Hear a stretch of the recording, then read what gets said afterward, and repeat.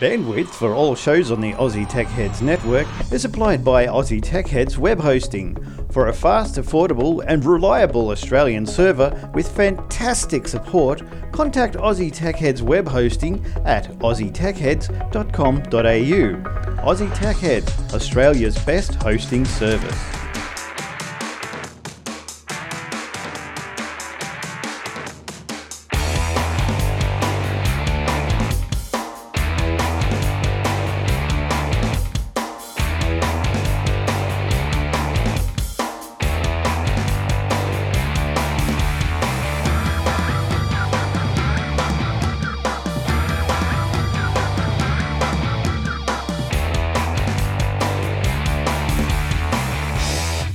Let's start episode 370 with a bang.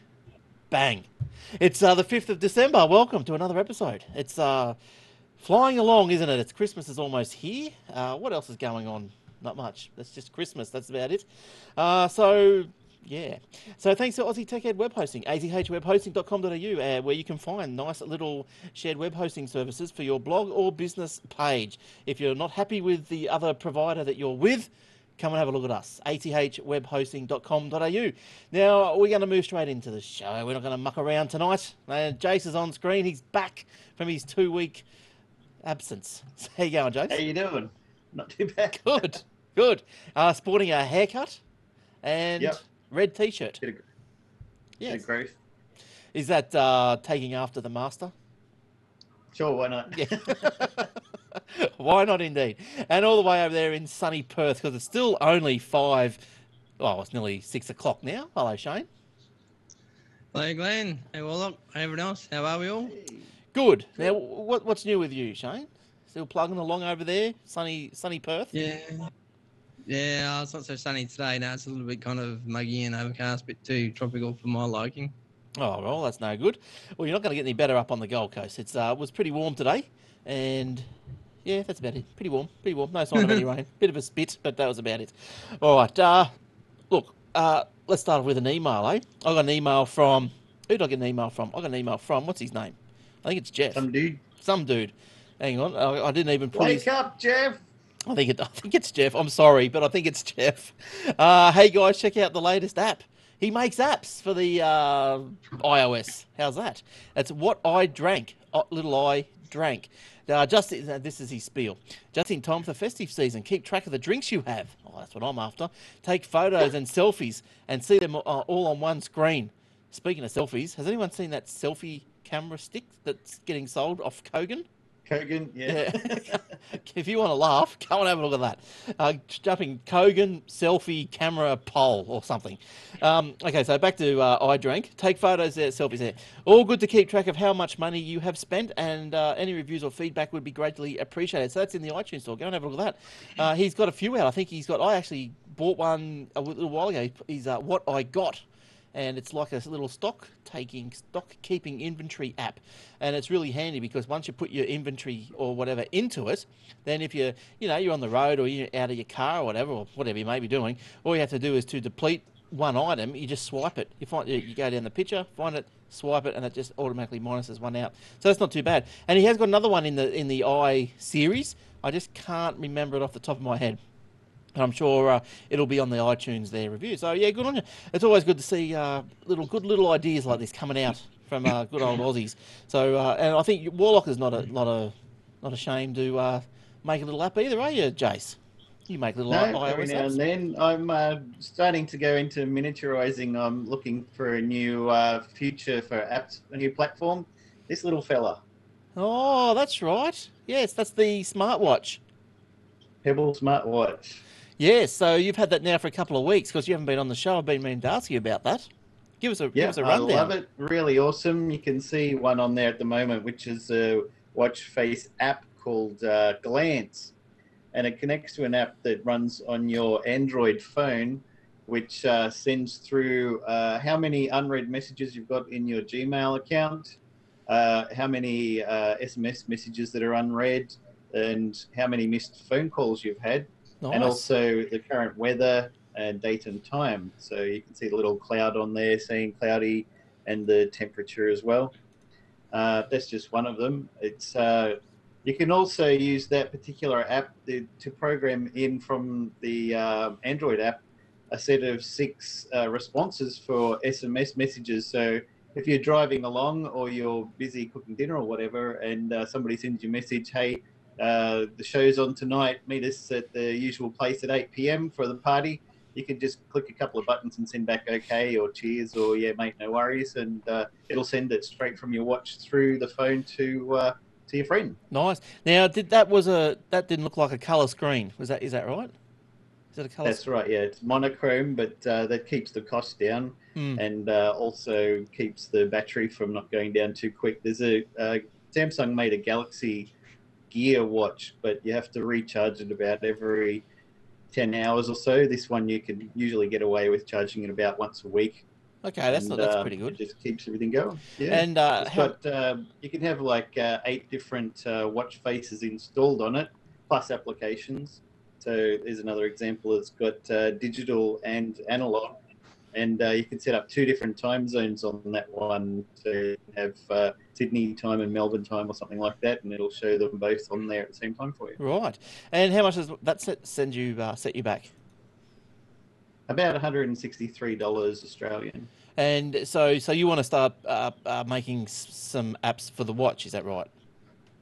Yeah, I can do Nice. There's a lot of sample code, so you can get it from GitHub, usual place people keep their sample code, and start modifying that, create your own apps, create little bitmaps and animations. People have got things like, the most popular one is a Domo-kun that chomps the time every minute with his mouth. Right. There's a little Mario that hits his head on the blocks that have got the time in it and changes the time. There's one popular one at the moment on mypebblefaces.com, which is where you can download a lot of these for free. Shoots a little light down from the top, picks up the numbers, shoots them up the top, and then drops down the next number. So it's like a beam me up Scotty type thing. Yeah, right. Yeah, nice. A lot of fun. You don't want to have something that goes every second. If it's got a second hand on there, it'll drain the battery a lot faster because the screen is updating. But if you only update once a minute, which is the standard ones that I tend to use, then the battery will last for a very long time. Yeah, and it's great because anytime you get a notification on your Android or iOS device, you can send whichever ones you like to there. So if I get an email comes in, my watch vibrates and I can just have a quick look on there and dismiss it. Nice. If I get SMS messages, I can read those. If I get a phone call, I can reject the call from the device, or you can just pick up your phone if you wanted to answer it. And it'll keep a list of recent notifications in case you missed a couple of them. You can go back and go through them. So it's really quite funky. You know, you wonder, is it really worth it? But once you've had it for a little while, you end up loving it. Little quirks and fun things like, you know, you're washing the dishes and you don't want to have to take your phone out just because you've got a message, or if you're driving along and you don't want to be looking at your phone. I just saw something in the news today that New South Wales police are cracking down on people who have got their phones and using them in the car. Right. So you can be driving along and your arm will buzz. You just flip your arm over. You can see there's a message from your girlfriend. Click down there to read it and then delete, and you're still going. And you don't even have to stop the car if it's just make sure you bring the milk. Yeah, and so you mentioned about doing the washing up. Are they waterproof? Yes, to 5 atmospheres. What the hell does that mean? People go take it. Atmospheric pressure is how deep you can go. Right. And not really, really deep, but a lot of people take it for a daily swim. They take it in the shower, Right. you know, whatever that kind of thing. You don't want to go from extreme hot to extreme cold because, like anything else, it's going to cause a problem. Yeah. But I'm not going to take it swimming or in the shower because I never do that with my watches. But it just says it's nice to know that if you're out and about and it starts pouring down rain, you're not going to have to try and whip it off and shove it in your pocket or try and cover it up so it doesn't get wet because it's not going to matter. Yeah, Besides, it has a proprietary charger, which you can see the connection at the side there, and it snaps on like the MacBook Pro charger with magnet. Oh, nice. So the reason they do that, not because they want to sell lots of chargers and not let you use a standard Android one, Sure. but because they need to make it waterproof. So if you had one of those where you could poke it in there, then water will get stuck in there. Yep. This one has just got the contacts on the outside, so water doesn't get into it. Interesting. Well, we look forward to your first app, Jace. and Yeah. see what it does. I'll Good show it stuff. to you once it's done. You'll see it live here first. World premiere. Exclusive, Oh, exclusive. we need some of those. Got to boost the rating somehow. We need some Yeah. world premieres. I'll send you that little square of red carpet to stand on while you do it. All right, Shano, give us a rundown on this week in tech history. What's happened over the millennia on this week, please? I will. Let me just scroll back up. GG top. Right, the ones that will interest us are on December 3, 1994, the PlayStation game console went on sale in Japan. 1994. Yeah, so Yeah, that long ago. 20 years ago. My goodness, 20 years ago. I Because remember. what up to because Yeah, I remember like they've only just released, haven't they? the latest one. Yeah, that's the 4, isn't it? Yeah, I remember in television. The Ataris. Yeah, all right. Next one. Moving on. Also, December 3, 2001, in Bryant Park in Manhattan, inventor Dean Kamen unveiled a secret project which he codenamed Ginger, that Steve Jobs reportedly said would cause cities to be re-architected. Yeah. And the Segway personal transporter has become iconic for male cops, which I didn't know existed, and Mall. male men. Isn't it? Is it male cops or mall cops? It might be mall, actually, now that you've pointed that out to me. I think it's mall. Yeah, it could be mall. Yeah, because there are heaps of male cops around. So mall. No, as in MAIL, as in like email. Oh, those ones. Well, the Segway. Apparently, there's been a little business on the Gold Coast up here with the Segways. You're supposed to be able to hire them out and buzz around the town, but apparently they've been banned. This is late breaking news, like from last week. Apparently they've been banned, and so obviously the guy that hires them out's not too happy. But but I don't know. I don't think they're that dangerous. I've never ridden one. Has anyone here ridden one? No? I can't even balance them 2 feet, let alone on one of them. Yeah, but I don't They think have tours on the Central Coast, like tours across, land and through the bush, but nothing on the roads. Yeah, right. I don't think they're hard to balance. Don't they just automatically just stand up? Like they just automatically just Gyroscope in it to keep it upright. Yeah. So I don't think it's too hard. All right, keep going, Shane, please. December 5th, 1901, at 2156 Tripp Avenue in Chicago, Elias and Flora welcomed their new baby boy into the world. They had no idea at the same time that Mickey Mouse had also come into the world, along with their son, Walt Disney. 1901. Jeez, that's a long time. Yeah, he's old. Yeah, what Mickey Mouse? So you say Mickey Mouse, that was his birthday, 1901. No, it was Walt Disney's birthday, but because of the whole copyright thing. Right, they noted at the same time that Mickey Mouse had also come into the world along with their son, Walt Disney. Because it's the life of the creator plus whatever the rule is these days. Okay, all right, and the last one, please. December 5th, 1901 as well, physicist Werner Heisenberg was born.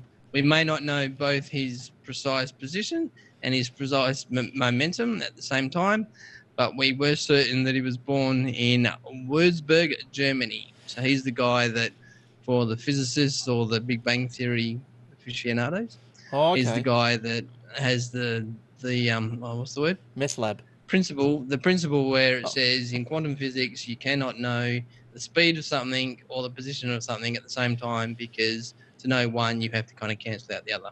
Oh, yep. He must have been smart. So Werner Heisenberg, that just reminded me of the Breaking Bad, which I've just finally, and thank goodness, finished.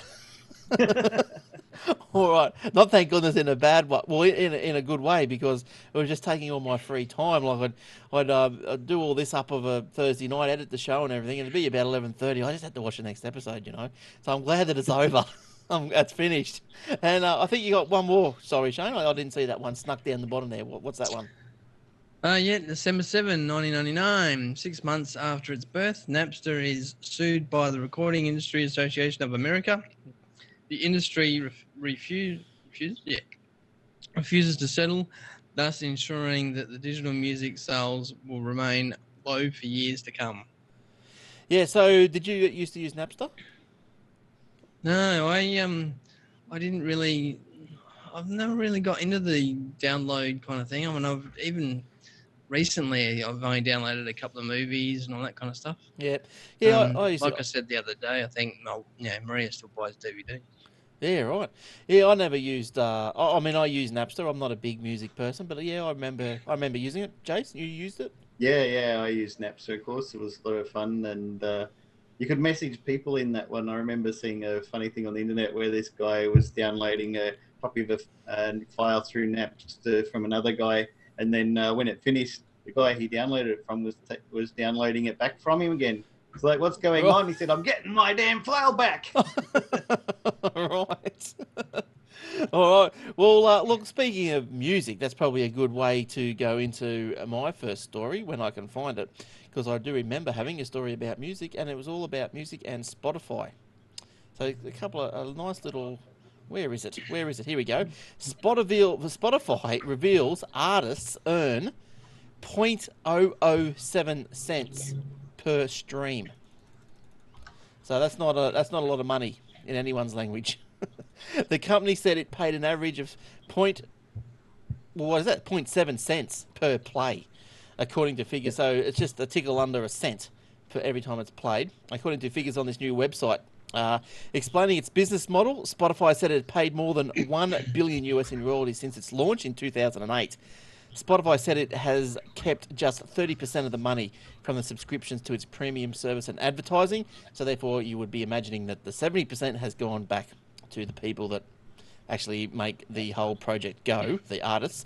Using a series of charts, the Spotify website has illustrated how much a niche indie album could earn, which is $3,300 per month, compared to a breakthrough indie album, $76,000 per month, a Spotify top 10 album, $145,000 a month, and what it calls a global hit album, $425,000 a month in royalties. Currently, with 6 million subscribers worldwide, Spotify said several artists were paid more than $3 million in 2013.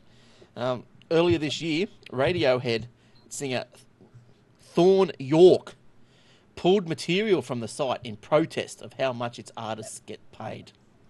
So there you go. There's a roundup on Spotify. If you use Spotify, now you know how much it costs each song, or how much well, not how much it costs, but if each stream is costing 0.7%, then that relates to... There's probably millions of streams going around at the time, so not sure how much money they would be getting. Yeah. Another music discovery site just closed down this week, turntable.fm. Oh, okay. Never heard of it. Never will. Yeah. Never will. No, it's finished. And look, speaking of Will, I'll give you an update of what's going on with Will. I meant to at the top of the show, but he just reminded me. Look, his internet's still not working. He has Optus cable, which didn't work. So then he thought he'd hook up with Sprintel ADSL, but that didn't work. So he's got rid of the ADSL and he's just limping along back with the Optus cable. So that's his story. So when he gets his internet sorted, we'll have him back. That's all I had to say about that. So what area does he live in? Ipswich, west of Brisbane, sort of thing. Scratch that off the list. Yeah, put that one off the list. But hey, well, why you for those that don't know, Shane is just thinking of maybe moving a locale. But look, I'd say you'd want to take this opportunity, wouldn't you, to make sure you moved into an NBN-ready area. That could be a good attraction for an area for you. There's not too many. Usually housing estates are all set up for that already. Penrith, here I come. Yes. Yes. Oh, no, you want to find somewhere sunny. We got one in the next suburb, housing estate. You have? NBN. That's an early segue into your other podcast, wasn't it? Yeah. All right. Jace, What have you got for us this week? Sydney has finally switched off analog television. Yeah. Analog television signals have been switched off in Sydney and surrounding areas, with the digital-only reception taking over. The permanent switch took place at 9 a.m. on Tuesday. The switchover is Australia's largest to date, with more than 1.7 million households involved, bringing the national tally of switched homes to more than 8.7 million nationwide. Federal government's digital switchover task force says there are only 2 regions left to change. On December 10, Melbourne and remote and central Australia, including areas of the Northern Territory outside of the Darwin switchover region, will complete Australia's switch to digital-only TV. People who have not converted to the option of switching to digital TV or attaching a digital set-top box or digital recorder to their analog TV will have this. They won't have much. They won't have much. They'll be having a lot of snow. If you like snow, yeah, you might like snow. Yeah, it'd be like snow. What's going to happen on the analog channel? Who knows? But I think we had some stats last week or the other week. There's still quite a few of these. Not quite a few, but there's a small amount of analog TV still out there. I just have a bit of a laugh to myself every time I see one in someone's house. Yeah, I mean, places like the US, they're looking at putting internet through where the analog used to be, once the frequency are freed up, and also white space between other channels too. So yeah, wasn't Google thinking about buying up some of that space? I think they were interested in that bandwidth there. So I think Microsoft were looking at it as well, doing tests in the US. Oh, right. So that space will be it's forgotten but not gone. Yeah. All right. What's your name? Shane. Hello. Hello. How you going? What stories have you got for us this week? Good to meet everyone for the first time tonight. And can I get your photos up in time? Probably not. All right. What can we do first? We'll do this one. New malware can jump air gaps using inaudible sound. So this is a story where a team of computer scientists have developed a new breed of malware that can leap between devices using inaudible audio signals and then covertly transmit passwords and other sensitive data without a network connection, using just built-in microphone and speakers. The researchers can transmit passwords and other small quantities of data over distances of 20 meters. Talking to Ars Technica, and it just goes on to kind of go into a bit more detail of how they. And here's a bunch of squiggly lines that represent audio. Yes. Waveforms. That's what they are for those little technophobes and audiophobes. They look like somebody's biorhythm patterns. Wouldn't be mine. Mine would just be. That's right. All right. Look, down in Victoria, lucky you, Microsoft invests in $8 million research centre. The Microsoft Centre will identify new social applications for natural user interface, or NUI technologies. NUI technologies include voice recognition, gesture control, eye recognition, and touch interactivity. Now, look, I think I did have a picture of something to do with that. No, not that exciting. There it is. Researchers at the centre will focus on how best to incorporate these interactive technologies into Microsoft user interfaces.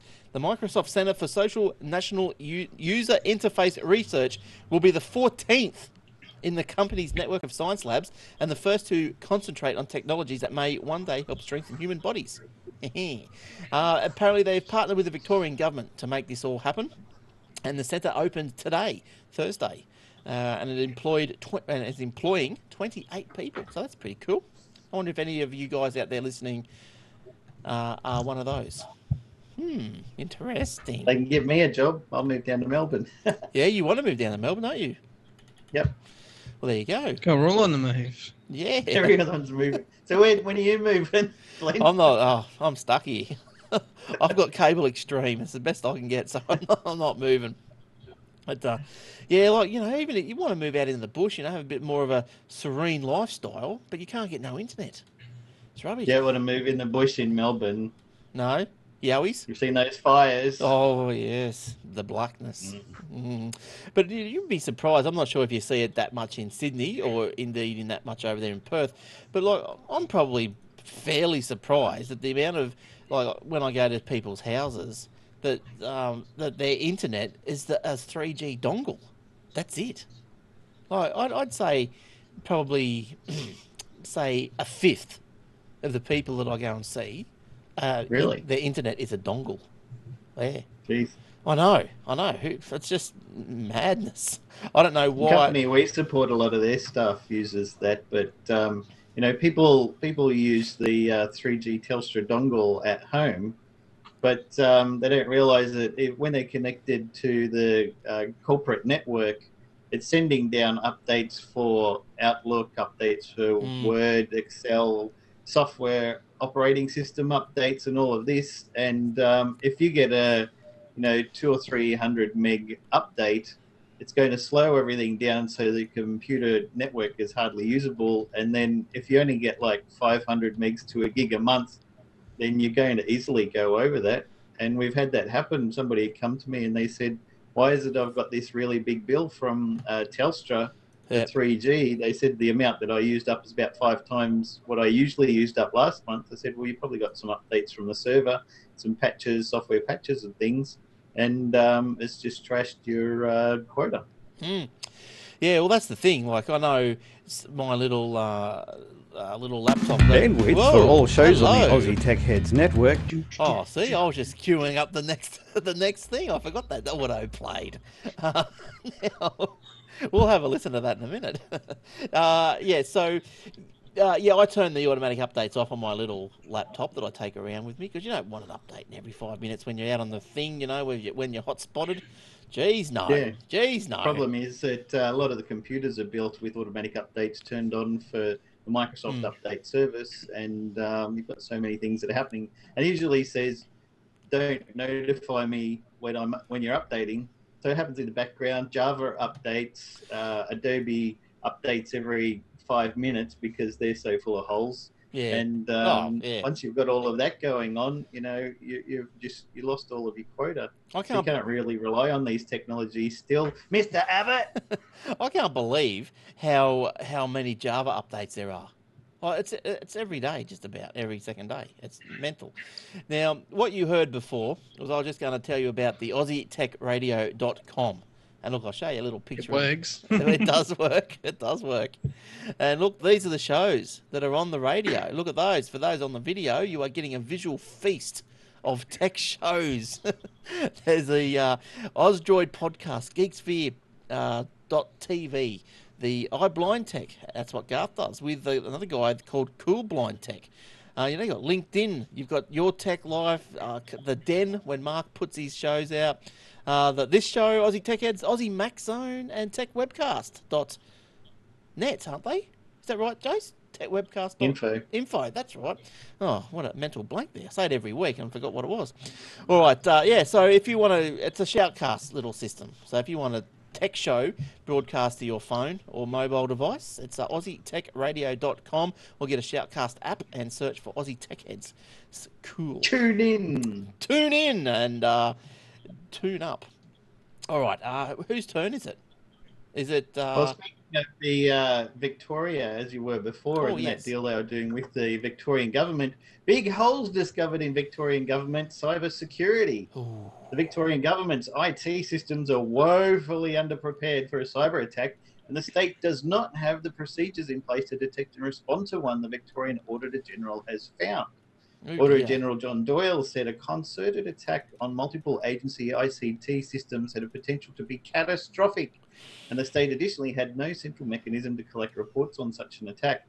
Overall, there's a low level of awareness on how an agency's ICT system is likely to perform if subjected to a cyber attack.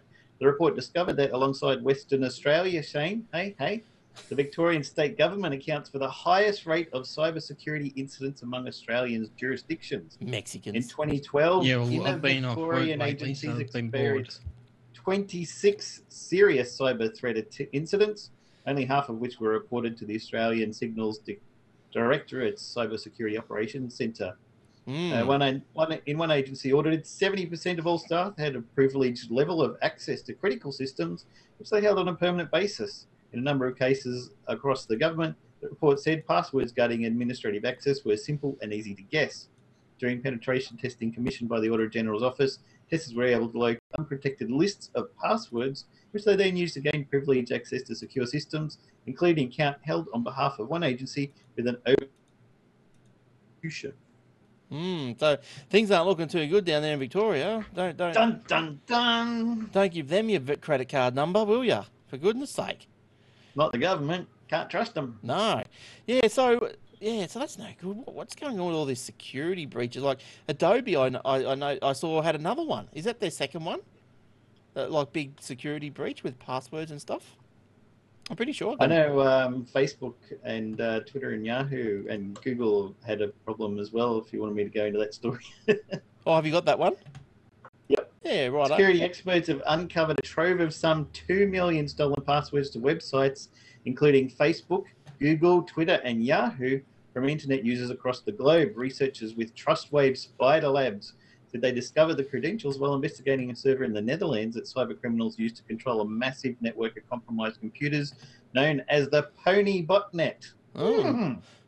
Company told Reuters on Wednesday that it has reported its findings to the largest of more than 90,000 websites and internet service providers whose customer credentials it had found on the server. Data includes more than 326,000 Facebook accounts, 60,000 Google accounts, more than 59,000 Yahoo accounts, and nearly 22,000 Twitter accounts, according to Spider Labs. Victims were from the US, Germany, Singapore, and Thailand, among other countries. You ever been hacked? Or any of your accounts ever been hacked? That you know of? No? Shane? Not that I got the password reset email from Adobe, but that was it. Yeah. Oh, did you do it? Reset the password, yeah. Yeah, I didn't. Why would I want to do that? Yeah. I got nothing with them. Well, maybe you're among the most common passwords in yours that they found on this website, including 1, 2, 3, 4, 5, 6. Don't, that's my using password. 15,000 accounts, and other commonly used credentials, including password, admin, 1, 2, 3, and then just the number 1. Number 1. What makes And it easy? 0, 0, 0, 0 is the combination to my suitcase. Wow. That's funny. Woolies or Big W, that's the combination of theirs as well. All of theirs. Geez, they're pretty slack, aren't they? They're pretty What's the slack. world coming to? They insecure suitcases are the worst, you know. Oh, insecure briefs. I just It's a TSA haven, isn't it? Have you ever been hacked, Shane? That you know of? No, the closest I've come, and I haven't reset the password for it yet anyway, but people are more than welcome to my university notes if they really want them. Is my Evernote account. All right. The only time that I ran into problems where the bank was doing the right thing but didn't tell me they were doing the right thing is when I bought that wine for the Twit Mob, because I'd never bought anything from that wine company before. Yeah. They stopped my credit card, Oh. but they didn't tell me that. Well, that's So no good. yeah, I went to use Usually it. they're some other supposed to place ring you up and say, "Hey, there's a withdrawal coming out of your account for this place. Is that okay?" You go, "Yep," and they go, "Fine," and do it. They should be Just cancelling cut your you credit off. card. Yeah. Cut you off. Yeah, they did. Yeah. What a pain! They took him off like a scab. Now, consumer hard drives. Here's one. Consumer hard drives, are they just as reliable as enterprise hard drives? I wonder. Well, let's get Jace's quick thoughts. Jace, have you got just a quick thought before I read the story? I would say probably. I mean, the reliability still has to be pretty strong, and I'd say that it's just easier to make the one kind of drive which is relatively reliable. If they found a few problems, they could release it as consumer. I mean, that's what they used to do with processors. Is if they made back in the Pentium days, if they made 1.8 gigahertz processor, and it had some flaws and wouldn't run properly at that speed, but it would run fine at 1.2 gigahertz, and they would just release that same processor as a 1.2 gigahertz processor and still make some money on it. Yes. Yes. Well, look, my experience with hard drives, I suppose, is look, I find them to be very, very reliable. The bigger ones, that is, the desktop machine size, the 3.5 inch ones. Yep. I find them like, you guys probably know yourselves, you've got machines probably dating back to old XP and maybe before. The hard drives still click over. They still go strong.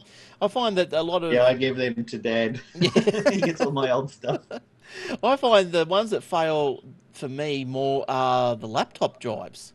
I don't know, maybe because they get more moved around and jolted and shunted and stuff like that. I'd say makes that's... sense.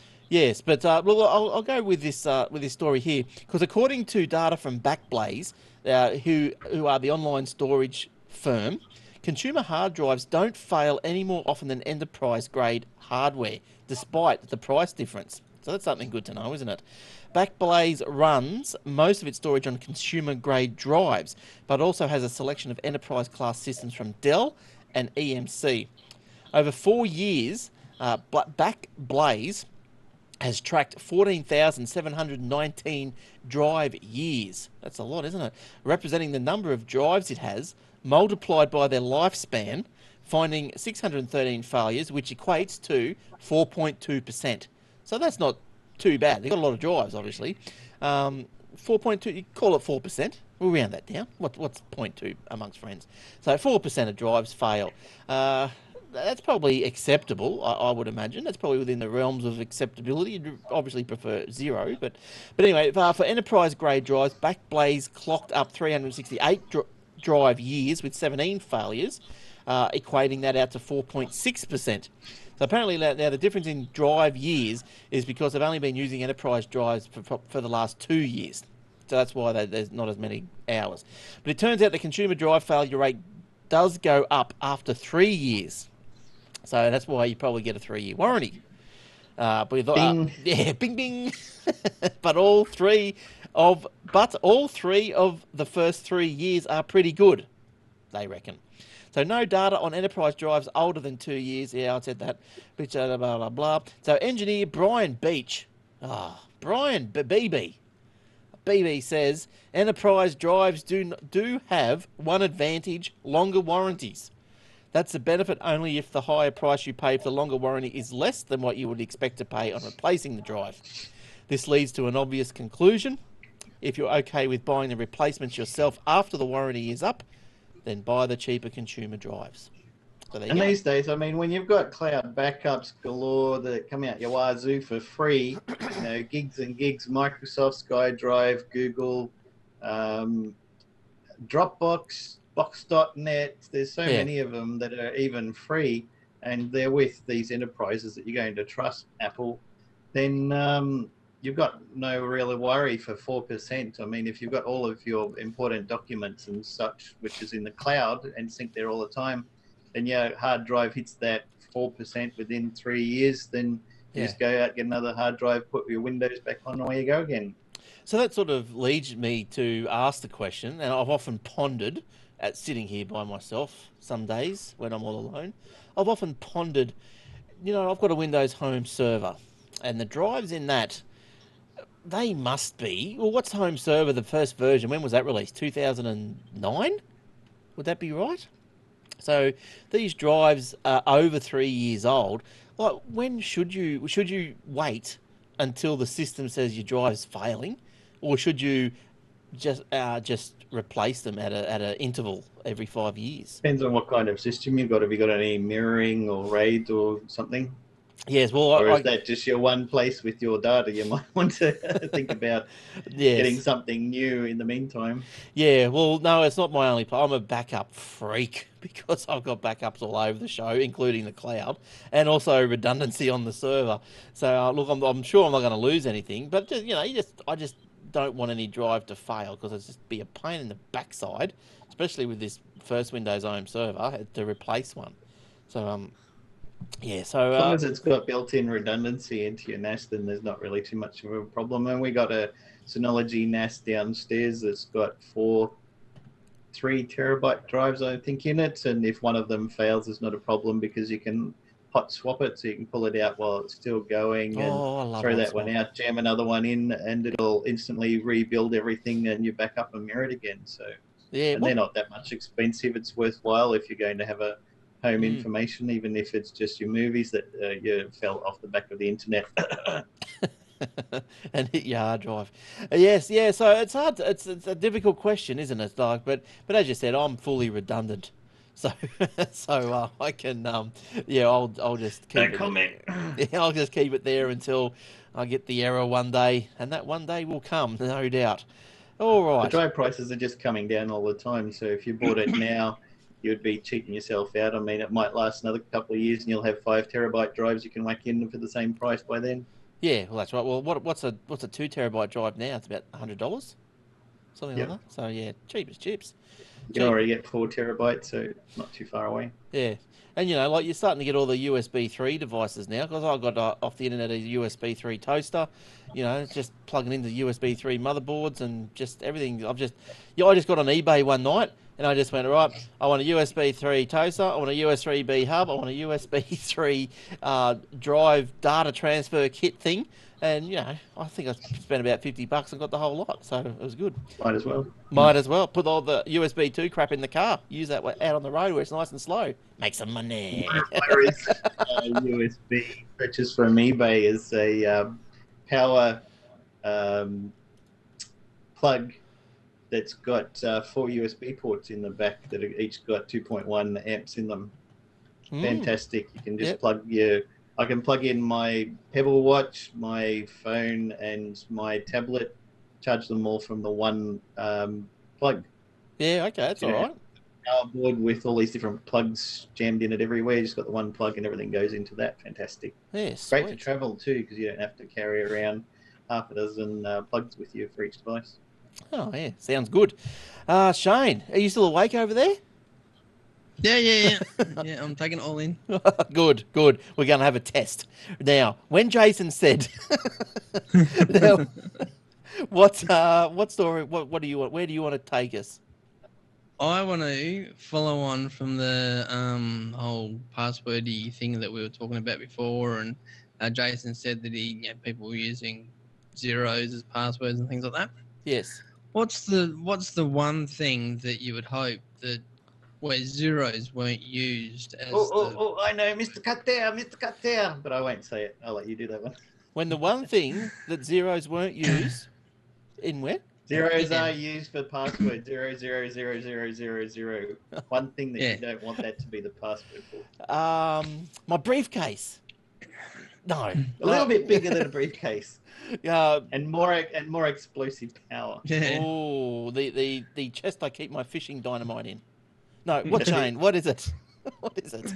Stumbled across a story Yes. where for 20 years, Ooh. apparently, the launch codes for nuclear weapons in America, for all the silos, all of them, was set at 8 zeros. No way.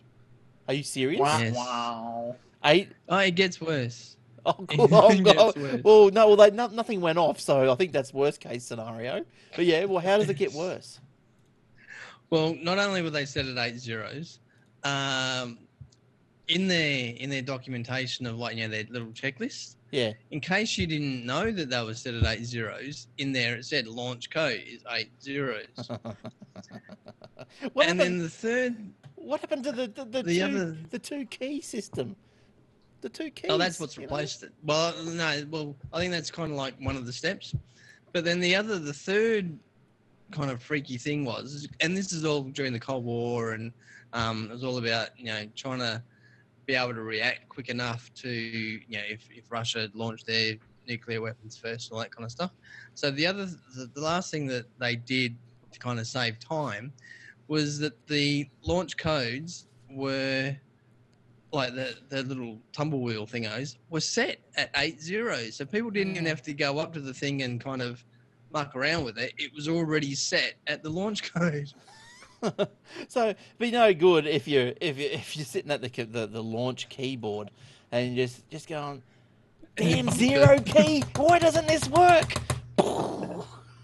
There it goes. Exactly. You didn't have your morning coffee and you fell asleep on the keyboard. Yeah. Yeah. Or you bought one of those dipping birds into your... Yeah, like Homer Simpson. and you Oh put no, I've lost my job now. Or a And half wobblehead. of Russia. Whoops.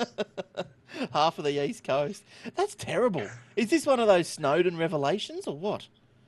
I think it might have come from that, actually. I don't know. Today I found out that during the height of the Cold War, the US military put such an emphasis on rapid response to an attack on American soil that to minimize any foreseeable delay in launching a nuclear missile, for nearly two decades or 20 years, they intentionally set the launch codes at every silo in the US to 8 zeros.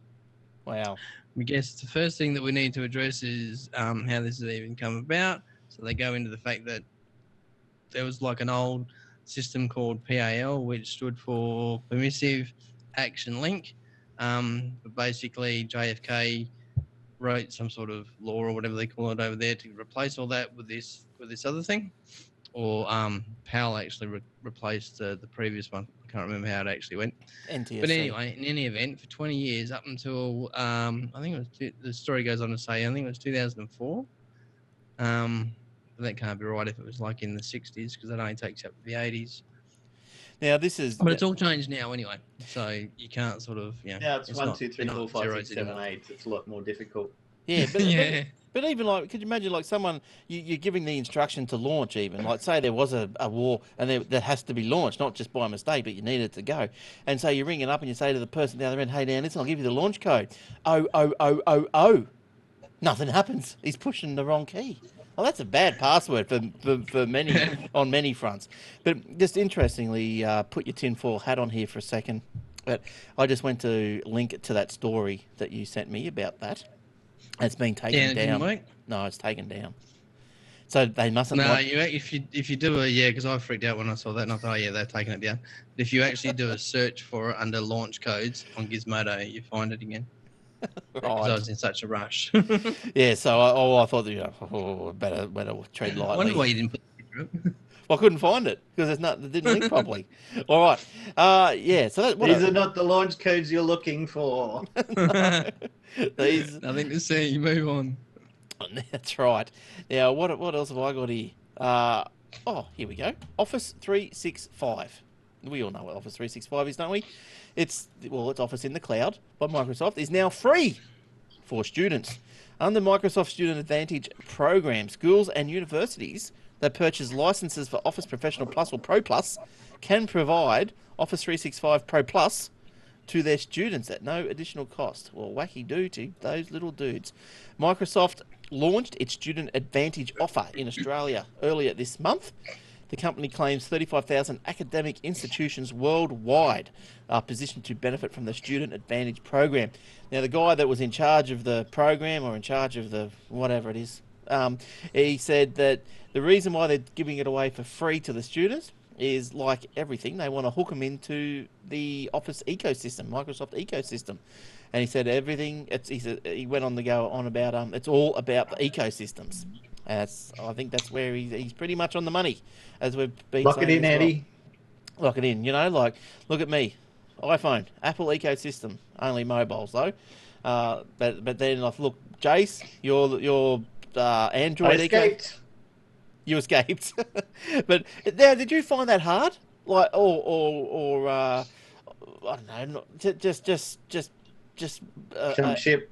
a chore to change. It was quite easy to do, and just the same, similar sort of experience. Just think you get your Google account, and everything syncs with that from now on. But what about, Of course, you have to rebuy a lot of stuff. Yeah, so you had did you have much content in the Apple verse? I probably spent hundreds on games and things. So, Right. But they'll still be there if you ever decide to come back. that's right, yeah. And on any device that I get in the future. What have you passed down to your daughter? Have you said you must go in a iPad certain way? Mini, Oh, she'd be using your account then? Does she? her use account. Oh, she doesn't use your account. There'd be all these games on it. No, she likes her own little. No. hair salon account? With that hair salon game? And It does have hair salons on it. Yes, Sally's Spa and things like that. yeah, and then she sends you emails all the time with a little picture of what she's created. Oh, My look, little pet shop. yeah, all that sort of stuff. Yeah, good stuff. All right. Did you have any more stories, Jace? Sure do. Hit me A one. double-sided smartphone goes on sale in Russia. Oh. Russia's first smartphone, a quirky dual-screen device with traditional LCD color display on one side and electronic paper display similar to the Amazon Kindle on the other, began selling in Russia and several other European countries on Wednesday. The Yota phone, developed by Russian tech startup Yota Devices, will be sold for about 19,990 rubles, $668 US in Russia, slightly cheaper than the top competitors like Apple iPhone 5 and the Samsung Galaxy S4.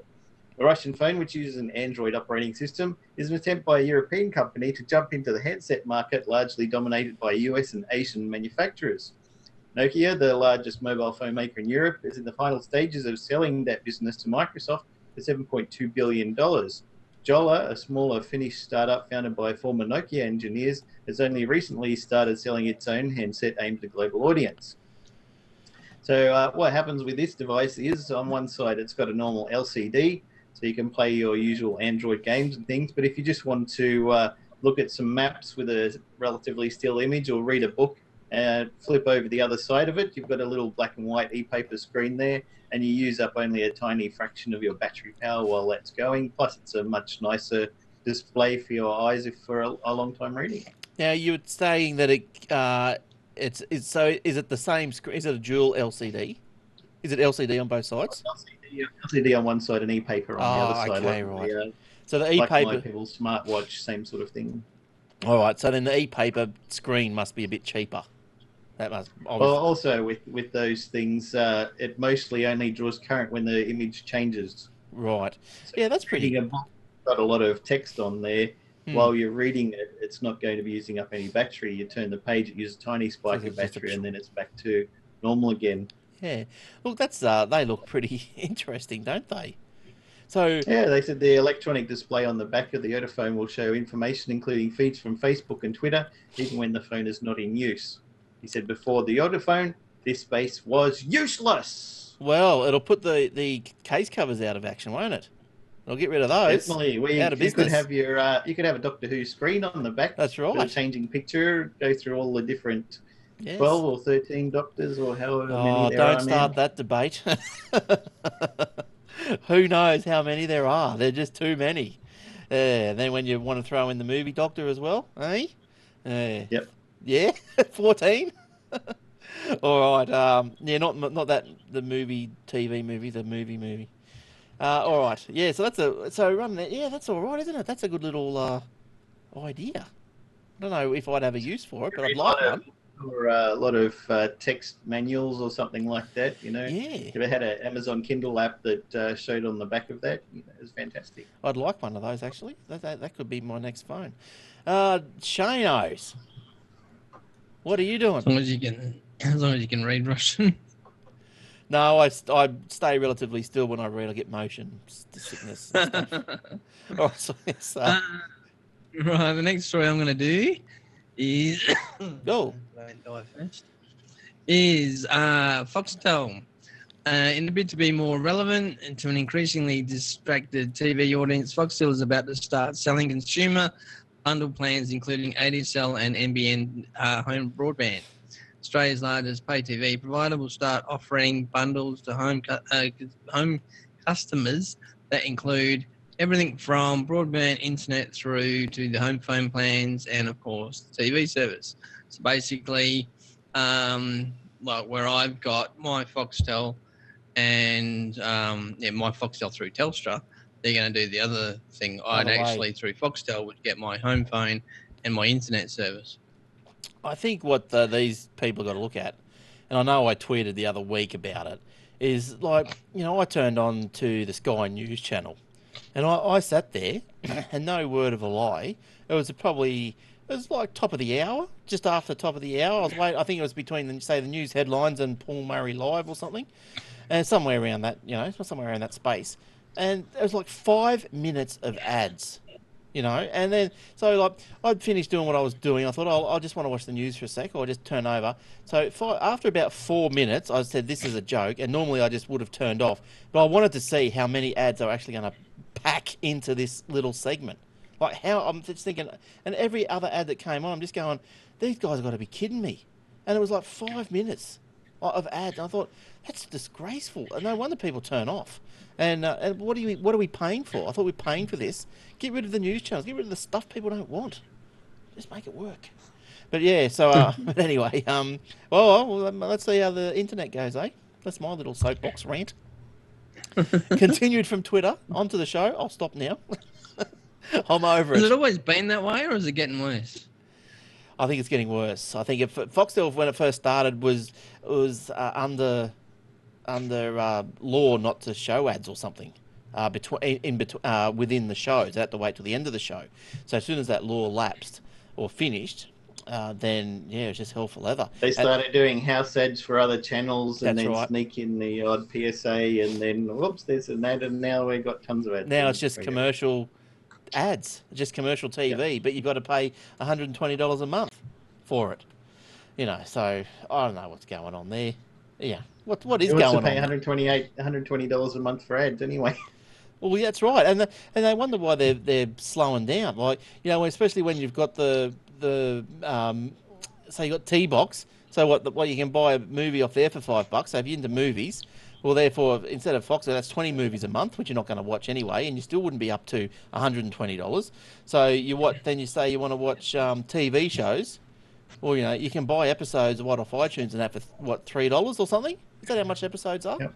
Or Yes. get a little Google Chrome device or a similar Android one. There's tons of them on eBay for like $20-$30, and you could buy them from Google Movies.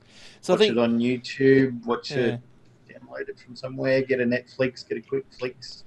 Yeah, well, that's exactly right. So I mean, like, I think, you know, the box at the end of the cable is running out. The only thing that Foxtel is good for me, I'm talking just for me, is for the footy, for the NRL when it's on.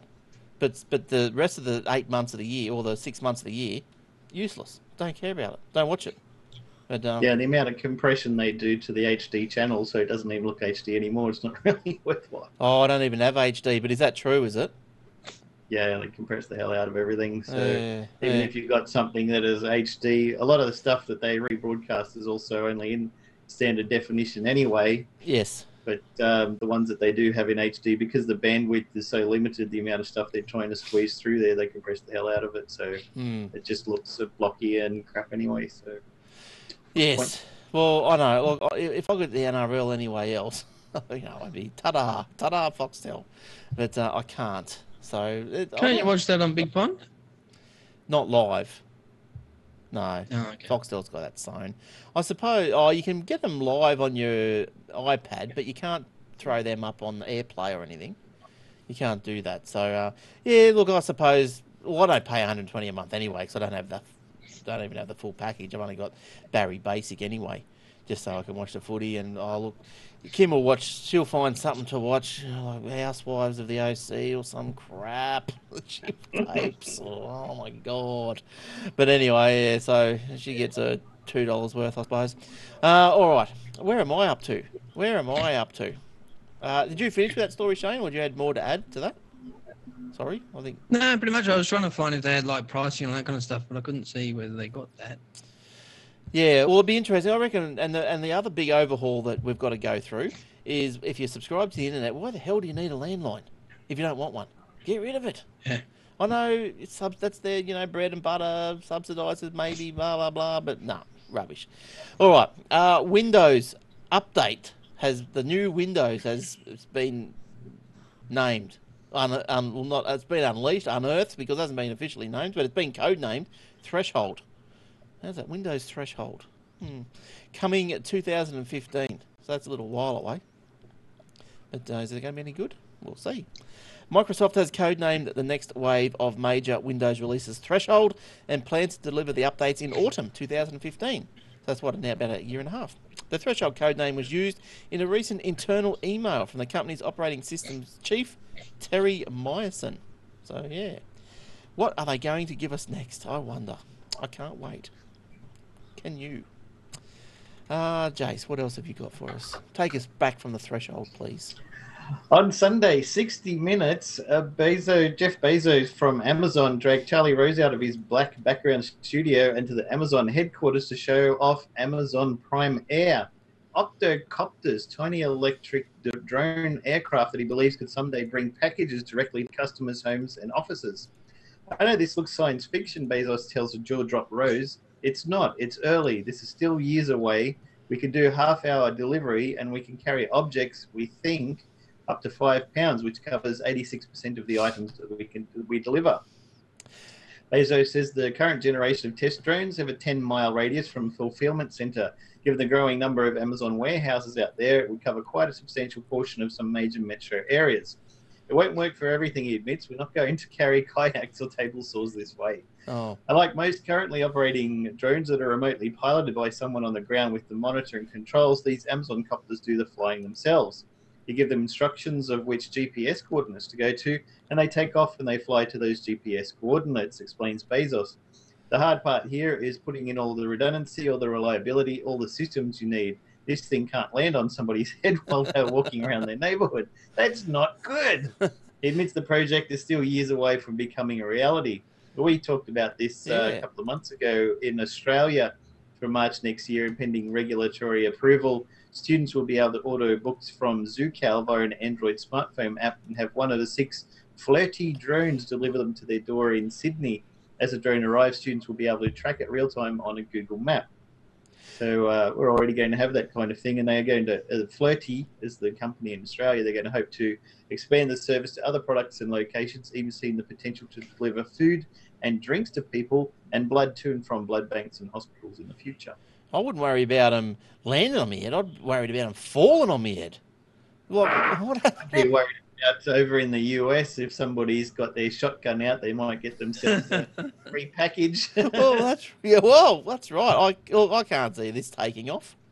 But taking off, very good. I like that one. But they're trying. And so are you. Well, maybe Amazon will land this one, eh? So we'll have to wait and see. He's on fire tonight, folks. Oh, I'm on fire. Microsoft will beef up encryption, fearing NSA surveillance. Now, look, I had to put this one in, although it was an interesting little story, but it also gave me a chance to get another Steve Ballmer rude head. So I'll show you in a second. Microsoft plans to roll out a new encryption and security measure in response to possible national security agency surveillance on the company. What? They're getting spied on? Windows? No definitive evidence has surfaced to prove that the NSA broke into the company's global communication or monitored user actions, but documents leaked by Edward Snowden, he's causing a bit of problems, isn't he? Include reference. He's got people scuttlebutting all around. Include references to Microsoft's Hotmail and Windows Live Messenger. Well, that's not going to get them too far now, is it? Live Messenger. Let's add the bullet. A separate NSA email also mentioned Microsoft Passport. I've heard of it. I've never really used that. Or as a potential target of the surveillance project Muscular. Google, Yahoo, and Twitter already increased their encryption methods following NSA revelations. Now, here is a my picture of Steve. Oh, we're going to miss Steve, aren't we? We're going to miss him. Yeah. There he is. There you are, Steve. He's holding the NSA logo with his mouth open like something's gonna fly into it. He's gonna eat the logo. Yes. Something on the end of a fishing line might fly into it. All right. He looks like a hungry kind of fellow. He does, doesn't he? Yeah, he's a rich man too. All right, Shane, you got any more stories? I had the Amazon drone thing. Yep. I got a NBN one.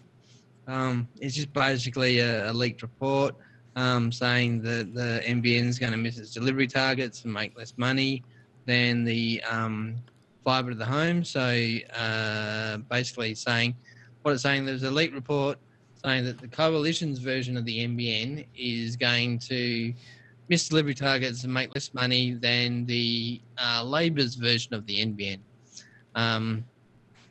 What's his name? Malcolm Turnbull basically tried to backpedal and deny it, saying it was an early report. Things have changed since then. The advice contained in this report is called the Blue Book.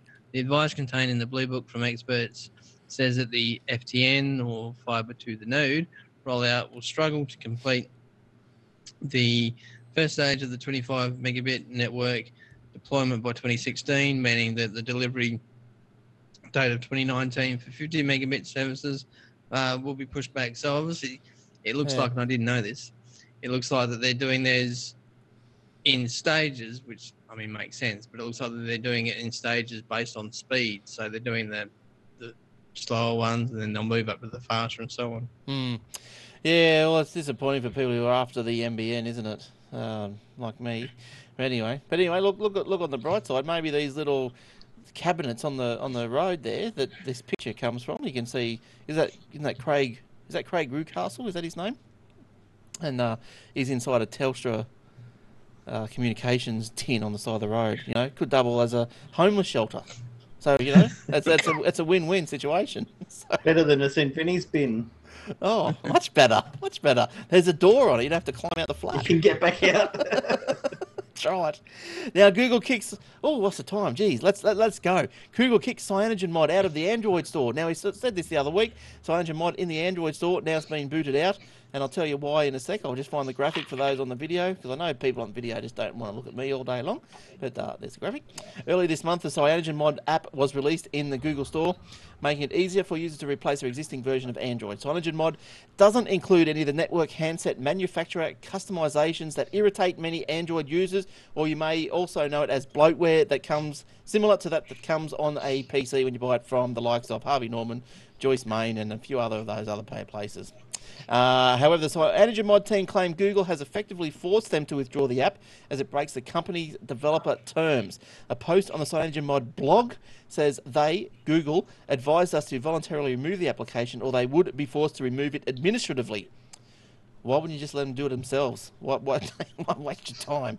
Google's decision doesn't kill the CyanogenMod project. It can still be installed as before, but by following the instructions on the CyanogenMod site.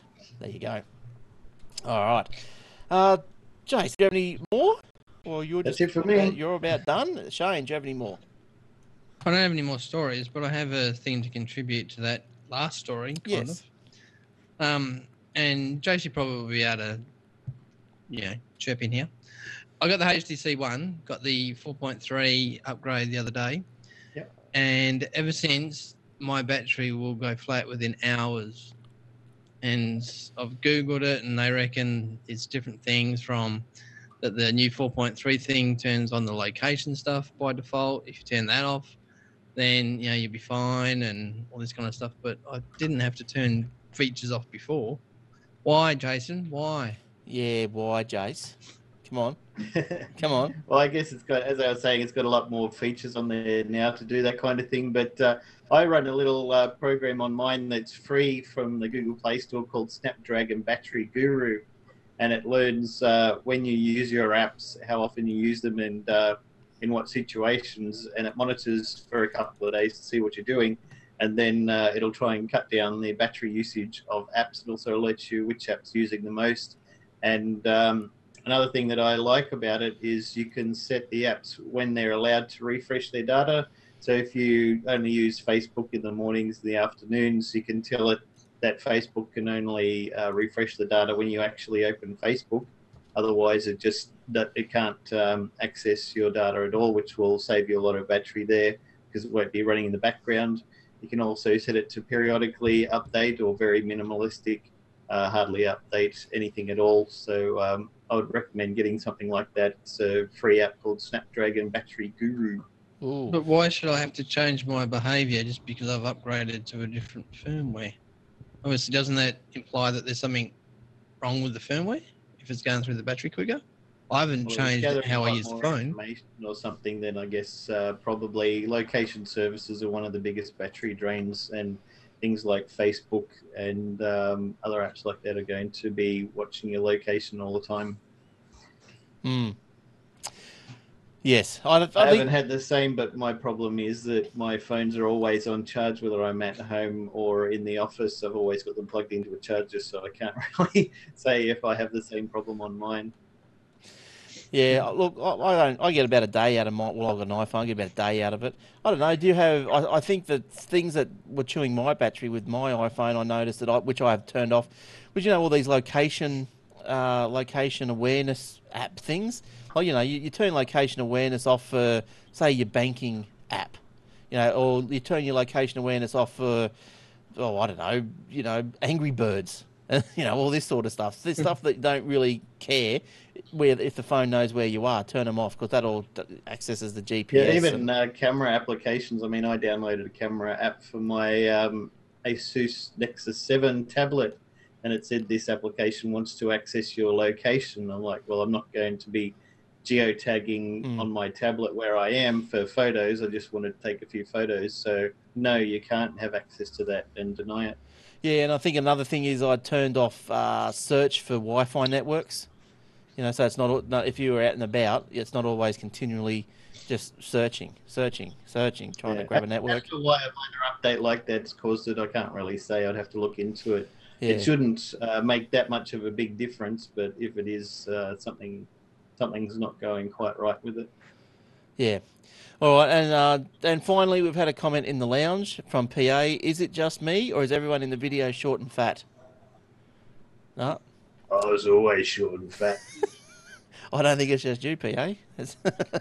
No, I don't know. It might be. We're geeks, PA. We're not athletes. That's right. No, look, I think as it streams, the Flash Media Encoder does. Do I look like someone who does sports? Tennis, maybe. How's the cricket going? We got us a few wickets today, but we'll be back. Adelaide Oval looks good, doesn't it? All done up in its nice new grandstands and all that sort of stuff. Yeah, sports stuff. Yeah, but the cricket, I love the cricket. Sitting here on a hot day, air conditioner on, cricket on. What else do you want? What more do you want? And beer. Well, I got one of those Tap Kings. Did you? A nice coolie. Oh, yum yum. But I got a. You've heard of those Tap Kings? No. No. Get out of here. They're everywhere. They're on the. Lionel Richie did them on the ad, and everything. Oh, okay. Yeah. Oh, where he's in the fridge. Yeah. Yeah. That's right. You buy a big bottle of beer, and it's a 3.2 litre bottle. It's about like a big bottle of Coke, but it's just full of beer. Yep. And you also buy a dispenser, and there's a bit of a rip off. Like dispenser's $30, and the 3.2 litres is about. You get two of those for $30. But when you pour it, you stick it in the fridge, and you just pour it like it's supposed to taste like keg beer. Tap beer. It's not too bad. It's all right. Not bad. Yeah, it's all right. Does me. I think I worked for $30 for a dispenser. I think I can buy more beer. Well, this is true. But what I'm going to look at is I've got to do a few YouTube things because with the bottles, it's got its own little gas cylinder in it. Probably like the soda streams. Right. And I'm thinking, I wonder if there's a way that you could say make your own home brew, and put another gas cylinder in it and just reuse the whole apparatus, but it's just got home brew in it. So yeah. I'll get onto that one. Must be. See how we go. Report back to us. I will. I will. If I come on the show, it worked. How are we tell any difference to every other week? You probably won't. Probably more burps. I don't know. All right. Well, I think that just about brings us to the end of the show. And we have gone over time, so sorry about that. In case you're one of those time clock watching the more of us, freaks. the merrier. Oh, what? The more of us, the merrier. That's right. Exactly. We won't charge you anything extra for the extra time either. That's right. All right. So, yes, that is the end of episode 370. So, thanks for popping in. Thanks for downloading. Thanks to the lounge, aussietechheads.com.au/lounge. That's not right. aussietechheads.com.au/live. In the lounge every Thursday night. Don't forget Aussie Mac Zone, same address, live on Tuesday nights and also available in iTunes, video and audio. That's if you want to get more into just the Mac side of things and Apple, iOS and all that sort of things. Jason and Michael are very knowledgeable on Mac, and Garth pops in every now and then as well. So that's not too bad going off over there. Facebook is facebook.com/Aussie Tech Heads and youtube.com/Aussie Tech Heads, or get the YouTube off the link or the embedded video off the front of the web page. Look, I know the web page is a little bit slow at the moment. I don't know why. It's something to do with probably some of the extensions on the Joomla, so I've got to go through it. But if you can put up with it, you know, go and check it out. And also the paper, aussietechheads.com.au/paper, delivered twice a day. And your free apps. And me free apps on the Facebook. Jace, you do the Android app of the day, and I'm trying to do the iOS one, but I've been getting up pretty early these days. I'm bloody, you know, just going through them quickly. They're all they're all the same things, aren't they? They're just photo apps and just everything made by XNView has been released free. Everything made by Runkeeper has been released free, and every other live wallpaper thing. Yes. Sometimes I just can't be bothered posting another one. Oh, no, that's right. But just keep an eye on it. Like, it might not be every day now, but it might be every second day, or hopefully, if it's not there's no Android one there, there'll be an iOS. But you get the idea, okay? Just like us, and if you like it, you can do something with it. If you don't, well, you just bugger it off. There, easy. All right, cool. Have I done everything? I think so. Jace, thanks for coming in. No worries. We'll see you next week. Yeah, catch you next week. With not so short back and sides, because it would have grown a little by then, wouldn't it? All right, and very fast, too fast. And Shane, thanks for coming in. No worries at all. See you next week. All right, good stuff. And once again, thanks for downloading. Thanks for your support for 370 shows. All right, till next week. Bye-bye.